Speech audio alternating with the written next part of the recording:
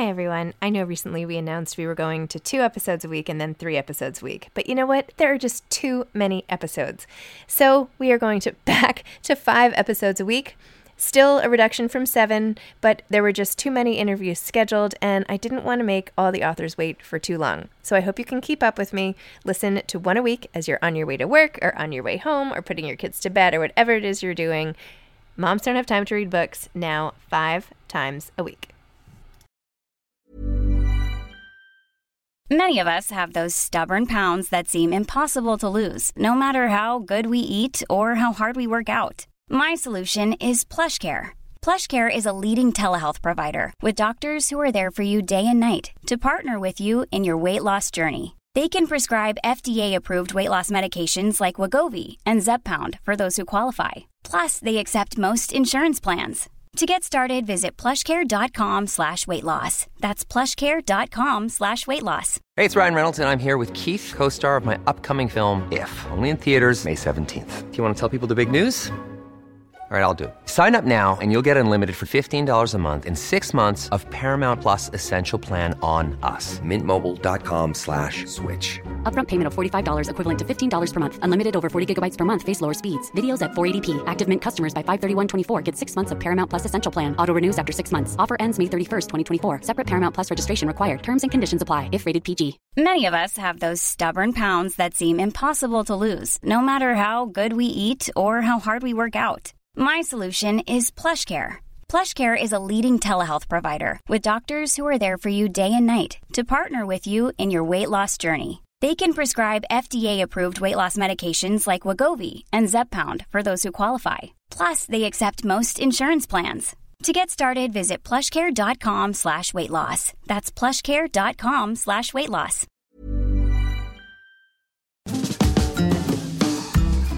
Hi, I'm Zibby Owens, the creator and host of the award-winning podcast that you're listening to right now. Thank you so much, called Moms Don't Have Time to Read Books. It is a daily podcast, 365 days a year, and each day we talk to an author about all of the things related to their career, their book, their life, and more in 30 minutes or less, because who has time? I am now an author myself, although I wasn't when I started this podcast, and you can get my new memoir, Bookends, a memoir of love, loss, and literature, wherever books are sold starting July 1st, and my children's book, Princess Charming. You can learn more about me at zibbyowens.com, but really you're here to learn more about the authors, and that is what we're going to do. Also, be sure to check out all the other podcasts in the Zcast Podcast Network. You can learn more at zcastnetwork.com and definitely check out those shows as well. Dr. Ibram X. Kendi is the author of How to Raise an Anti-Racist. He is one of America's foremost historians and leading anti-racist scholars. He is a National Book Award-winning and #1 New York Times bestselling author of 5 books for adults and 3 books for children. Dr. Kendi is the Andrew W. Mellon Professor in the Humanities and the founding director of the Boston University Center for Anti-Racist Research. He is a contributing writer to The Atlantic and a CBS News racial justice contributor. He is the host of a new action podcast, Be Anti-Racist. In 2020, Time magazine named him one of the 100 most influential people in the world. He was awarded a 2021 MacArthur Fellowship, popularly known as the Genius Grant.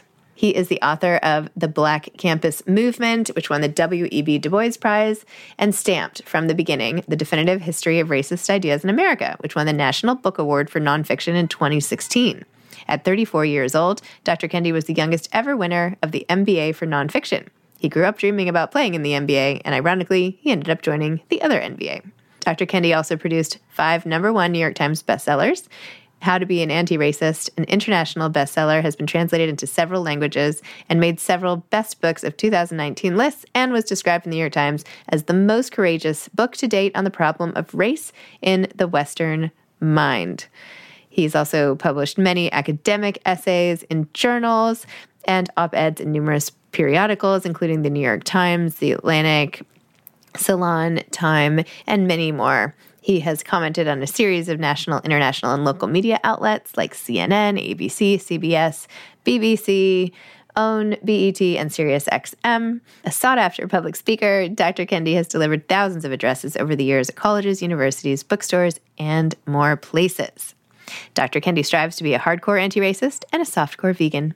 Dr. Kendi is also the author of Goodnight Racism, which was also published at the same time as How to Raise an Anti-Racist. Dr. Kendi lives in Boston, Massachusetts. Welcome, Dr. Kendi. Thank you so much for coming on Moms Don't Have Time to Read Books to discuss How to Raise an Anti-Racist and also Goodnight Racism. Well, thank you for having me on. I have to tell you, I read this book to my kids and my daughter was like, but no one's racist. Why would, and I was like, that's so great. I was like, well, some people used to be, in the olden days, people did feel badly. And they're like, but people just have different skin tones now. And I'm like, well, learning moment here, which you would have lots to say about. So anyway, if you were in that moment with my daughter, what would be the perfect thing for me to have said? Well, actually, first, that's one of the beauties about books, is it sparks those conversations with our children. And I would have actually asked her, so what do you think it means to be racist? I did ask her that. So she knew the definition, Yeah, and really sort of just talk through the definition, especially, she says that. And then start maybe providing examples of people or instances in which people may be, the definition may apply or it may not apply, right? And, to really get her or to get our child sort of thinking, which also is great for critical thinking, which, is great to sort of prevent prejudicial thinking. Okay. Well, I didn't mean to start by totally putting you on the spot there. But anyway, now that we've worked our way through that, your book was not only really helpful and instructive and interesting, thought-provoking, all that good stuff, but there was so much memoir in this story. There was so much personal experience weaved throughout, which I found so compelling. And the story that you talk about with your wife and your pregnancy and her pregnancy and having to stay in the hospital for all those months, which I had twins, so I relate to the bed rest thing, no fun at all. And the fear and the NICU, all of the things that you went through, and then how you could use every moment as an example of something else through when your daughter was born and the playgroup or daycare that she went to. Everything in your life. And then your cancer, which that was horrible. I'm so sorry you had to go through that too. I feel like I went on this whole journey with you in this book, which I wasn't expecting. I thought it would be more like a nonfiction. I just didn't expect to find so much of you and your heart and soul versus your academic sort of thinking in this book. And it was just amazing. It was so, why did you do that? Tell me about it. Tell me how this whole book came to be. Well, I think that to be anti-racist and even to raise a child to be anti-racist is not a static sort of thing. It is indeed a journey, and it's a process. It's a behavior. It is us reflecting on the times in which we made mistakes and we need to say things better or do things differently. And I wanted to sort of convey that movement, that sort of process. And I also, particularly as a parent, who also studies racism and talks and engages with people all the time about being anti-racist, I wanted to talk about how this was difficult for me too. Yeah. And the difficulty and the fear that parents face is normal. And it's even something that I had, but that shouldn't prevent us from having these tough conversations with our children and protecting them by teaching them about racism. Interesting. Well, throughout the book, you gave many examples and healthcare for Black women and pregnancy and statistics related to, fetal health and all of these things, everything related to something personal in your story. And even your brother's sort of misdiagnosis at first. I loved that story when maybe you could tell it probably better than me of when the teacher called home and said, why is your son not talking? And I guess your dad was like, what are you talking about? Are you crazy? He talks all the time. What's going on? And how learning disability and speech impediment, all this stuff. Tell me about that moment and how that's an example, a learning moment that you shared in the book as well. Well, yeah, my brother, I believe when he was in fourth grade, I think 10 years old, he was not speaking that much in class. And we suspect he wasn't speaking that much in class because the teacher wasn't respecting him, was thinking that there was a problem. He potentially she was thinking that because he was Black. And what we find, according to studies, is that when young children are experiencing bigotry, it typically leads to sort of depression. It typically causes them to close up. It certainly doesn't allow them to be expressive. And so we suspect that's what was happening in that class. And for, I believe, 7.5 years, my brother had been diagnosed with having a learning disability and was going through special education classes as a result. But that teacher, we suspect, was very pivotal in that school actually trying to change his diagnosis to what's known as intellectual disability now, or what was then mental retardation, which was a more serious and stigmatizing, sort of diagnosis. And we think it was all because of their relationship, right? Because he was responding. And it just goes to show how, particularly for kids with disabilities who may not have the ability to express what's happening to them, we have to protect them too. We have to actually be even more protective, of them, because they're facing racist discrimination. And I wanted to really document how all different types of kids are facing it. So if you're a teacher who is white and you believe that, white people are naturally smart, and you have a child who indeed has a learning disability, you can't even fathom that because the child is white. So you're not going to allow that child to get services and help that child would need. You had so many amazing passages in this story of your life, basically. Oh, tell me more about when your daughter started daycare and she would only play with the white doll and what that brought up with you and your wife and, all of that, and how it started with you guys laughing, and then she kept playing with the doll. And yeah. So if many parents, particularly if many white parents, fear their child, like one day saying something that's racist and sort of embarrassing and bringing shame to the family, then what many Black parents of Black children fear is their child sort of internalizing the idea of white superiority.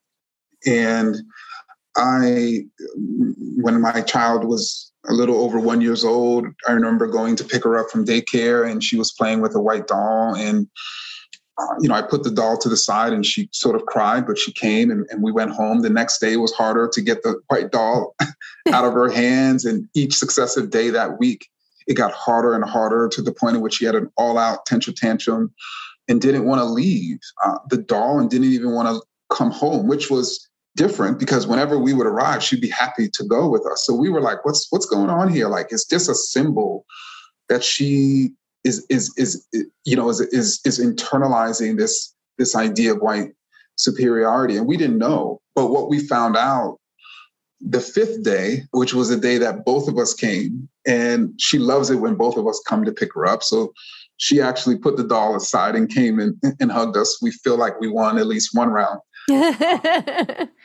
And after that, I actually went around to the toy chests in the daycare and saw that every doll that they had looked white. So she didn't even have another option. And I used that, in the book to talk about that for even a 1-year-old.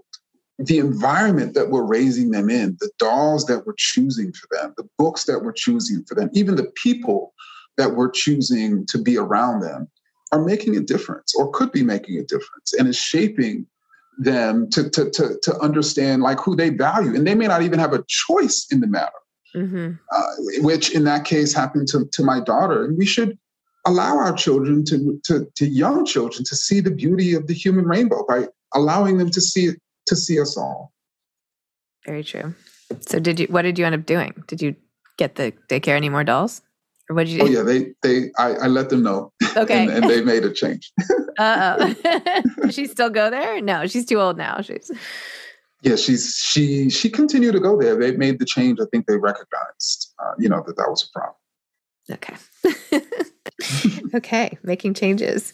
This 6 months of chemotherapy followed by surgery that you went through and having to recover. The scene at home when you got back and you were on the couch and your daughter was so sad and crying, seeing you laying there in your robe. Tell me about that moment and how it feels to parent through pain of your own and fear for your own mortality. I mean, that you had stage 4 cancer. I mean, that's so terrifying. I'm so sorry you had to go through that.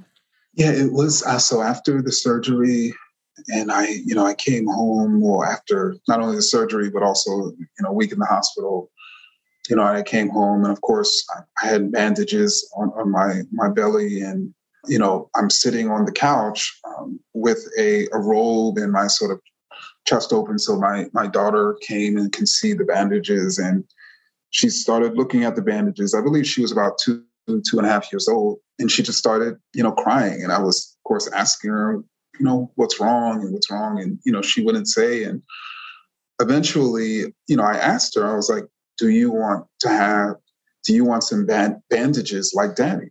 And, she stopped crying and started sniffling and said yes. And so my partner, Sadiqa, who was there, went and got her bandages, and she started putting them on her sort of belly in the same place that I had mine. And really for the next few months, there was no gift she liked more than Band-Aids. And in a way, we healed together. And that story I sort of shared in the context of empathy, and how studies show that, at 2 years old, our kids start understanding and learning empathy. They could feel what other people are feeling. But studies show that we also have the capacity to either nurture empathy or sort of block its growth. And to nurture empathy is to nurture a child who can look at someone who doesn't look like them, who doesn't worship like them, who doesn't live near them. And when they see that person hurting, they hurt. That's the type of anti-racist empathy we have to nurture in our children. Interesting. Yeah. My daughter is so sensitive that the other day she said, I sometimes I don't like to draw the number 8 because an 8 just seems sad. So I start feeling sad for the 8 and crying. I'm like, oh my gosh. Oh my God. I can't. That is great. I mean, can you imagine if all humans were like that? I mean, oh my gosh. We had that, if we felt that deeply. Yeah. No. Imagine even if all my kids felt like that. I would never get out of the house. It's like impossible. You should celebrate yourself every day, but some days you should celebrate with jewelry. Whether you want to commemorate an unforgettable moment or just bring some added sparkle to your collection, Blue Nile can offer you expert guidance and a wide assortment of jewelry of the highest quality at the best price. Go to BlueNile.com today and experience the ease and convenience of shopping Blue Nile, the original online jeweler since 1999. That's BlueNile.com. BlueNile.com. Ryan Reynolds here from Mint Mobile. With the price of just about everything going up during inflation, we thought we'd bring our prices down. So to help us, we brought in a reverse auctioneer, which is apparently a thing. Mint Mobile Unlimited Premium Wireless. How to get 30, 30, bit to get 30, bit to get 20, 20, 20, bit to get 20, 20, bit to get 15, 15, 15, 15, just $15 a month? Sold! Give it a try at mintmobile.com/switch. $45 up front for 3 months plus taxes and fees. Promo rate for new customers for limited time. Unlimited more than 40 gigabytes per month. Slows full terms at mintmobile.com. Wow. Nice. Yeah. What you're hearing are the sounds of people everywhere putting on Bombas socks, underwear, and T-shirts made from absurdly soft materials that feel like plush clouds. Yeah, that plush.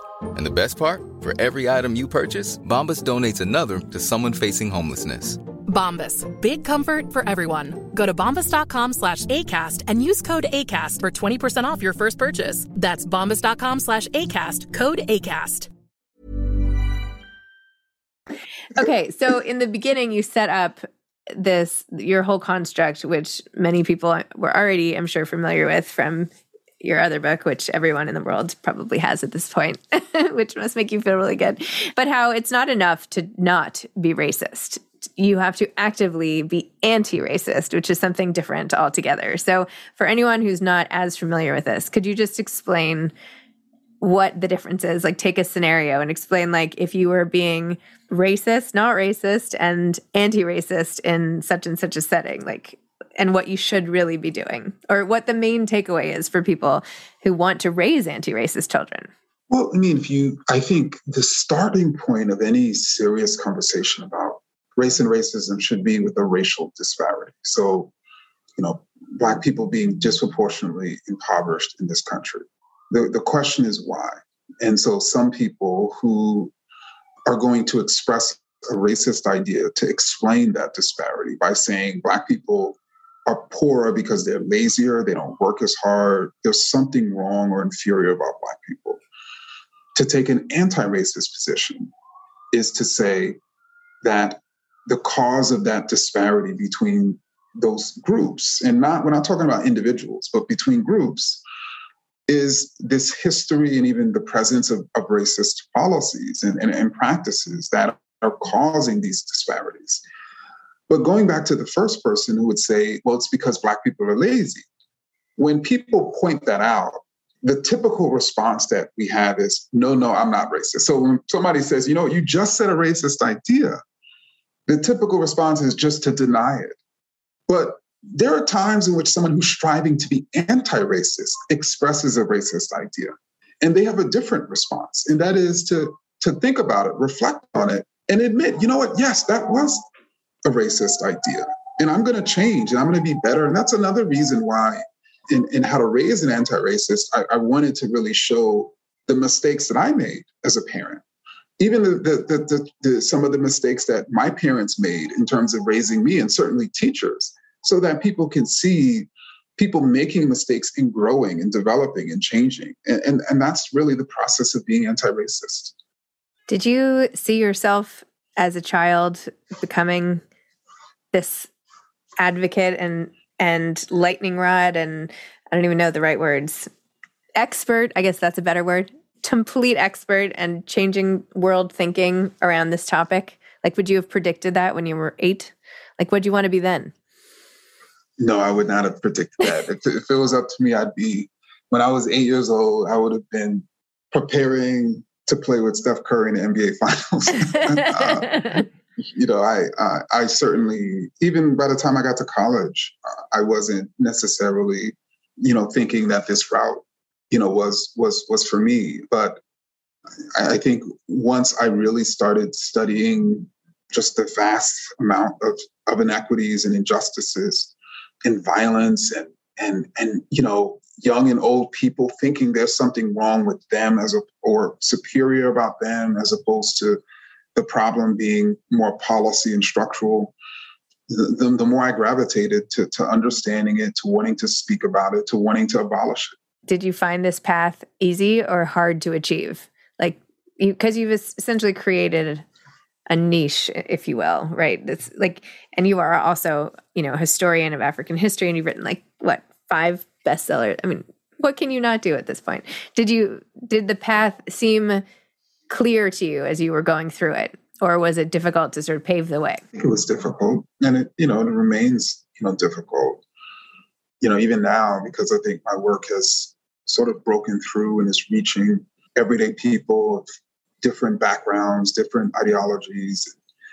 There are people who would rather things to remain as they are.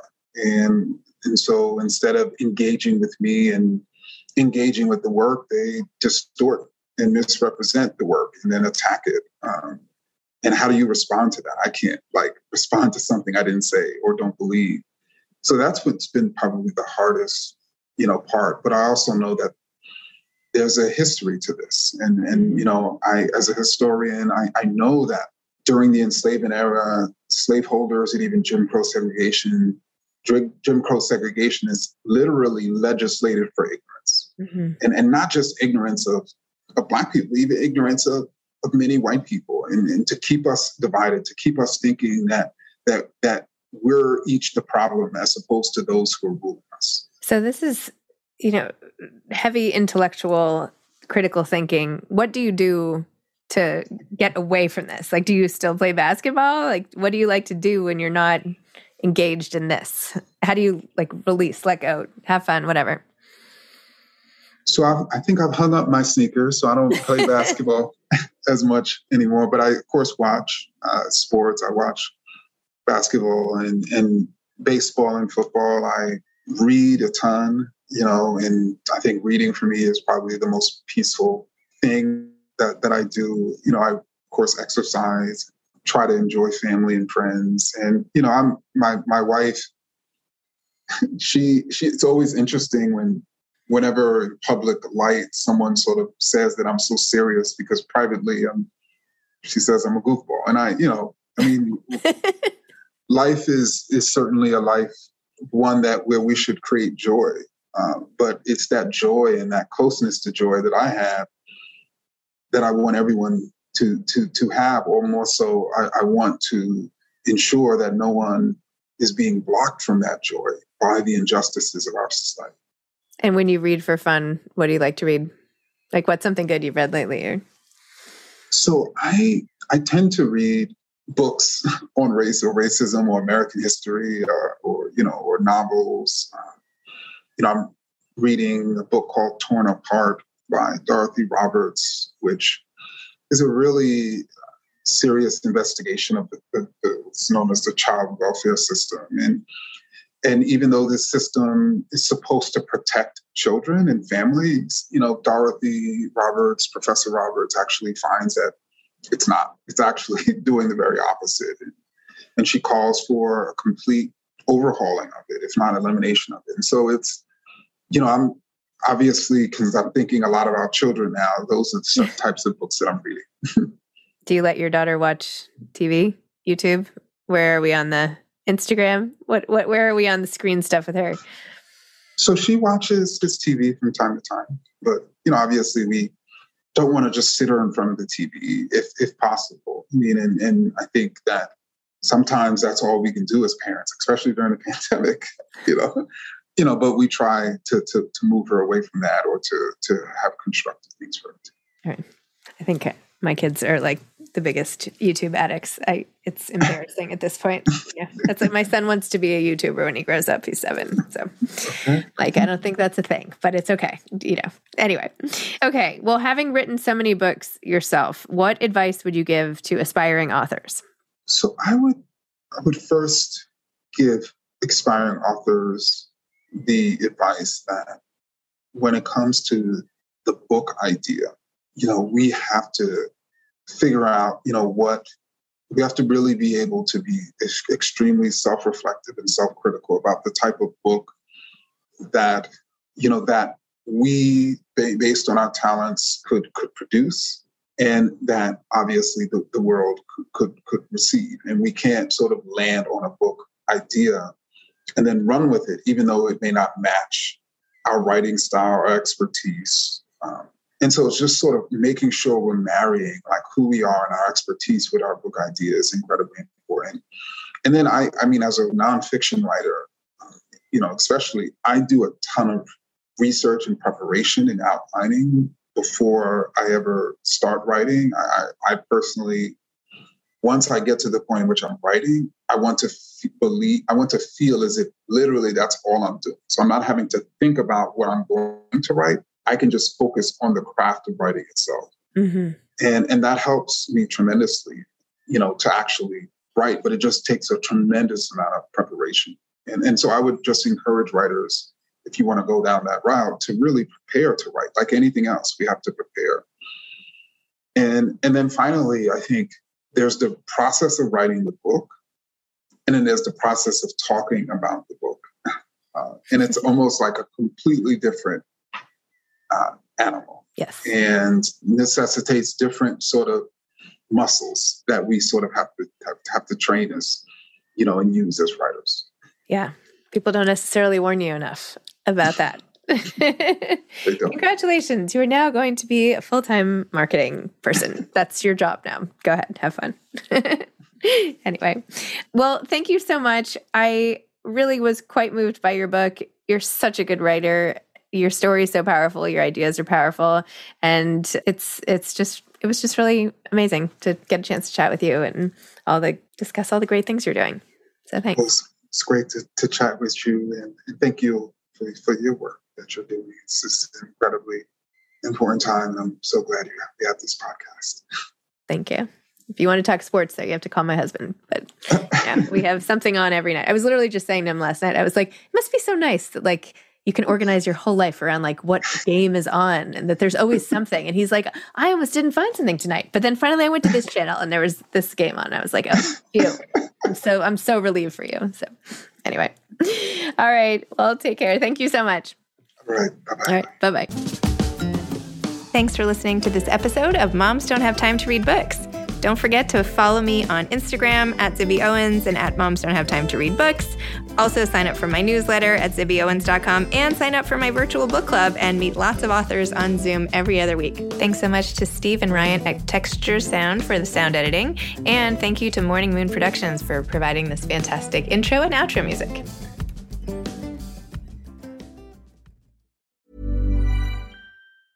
Hi, I'm Daniel, founder of Pretty Litter. Did you know cats tend to hide symptoms of sickness and pain? I learned this the hard way after losing my cat, Gingy. So I created Pretty Litter, a health monitoring litter that helps detect early signs of illness by changing colors, saving you money and potentially your cat's life. Pretty Litter is veterinarian developed, and it's the easiest way to keep tabs on your fur baby's health right at home. Go to prettylitter.com and use code ACAST for 20% off your first order and a free cat toy. Terms and conditions apply. See site for details. Mom deserves the best, and there's no better place to shop for Mother's Day than Whole Foods Market. They're your destination for unbeatable savings, from premium gifts to show-stopping flowers and irresistible desserts. Start by saving 33% with Prime on all body care and candles. Then get a 15-stem bunch of tulips for just $9.99 each with Prime. Round out Mom's menu with festive rosé, irresistible berry chantilly cake, and more special treats. Come celebrate Mother's Day at Whole Foods Market. Planning for your next trip? Elevate your travel style with Quince. Quince has all the jet-setting essentials you'll want for your next getaway, like European linen, premium luggage options, buttery soft Italian leather bags, and so much more.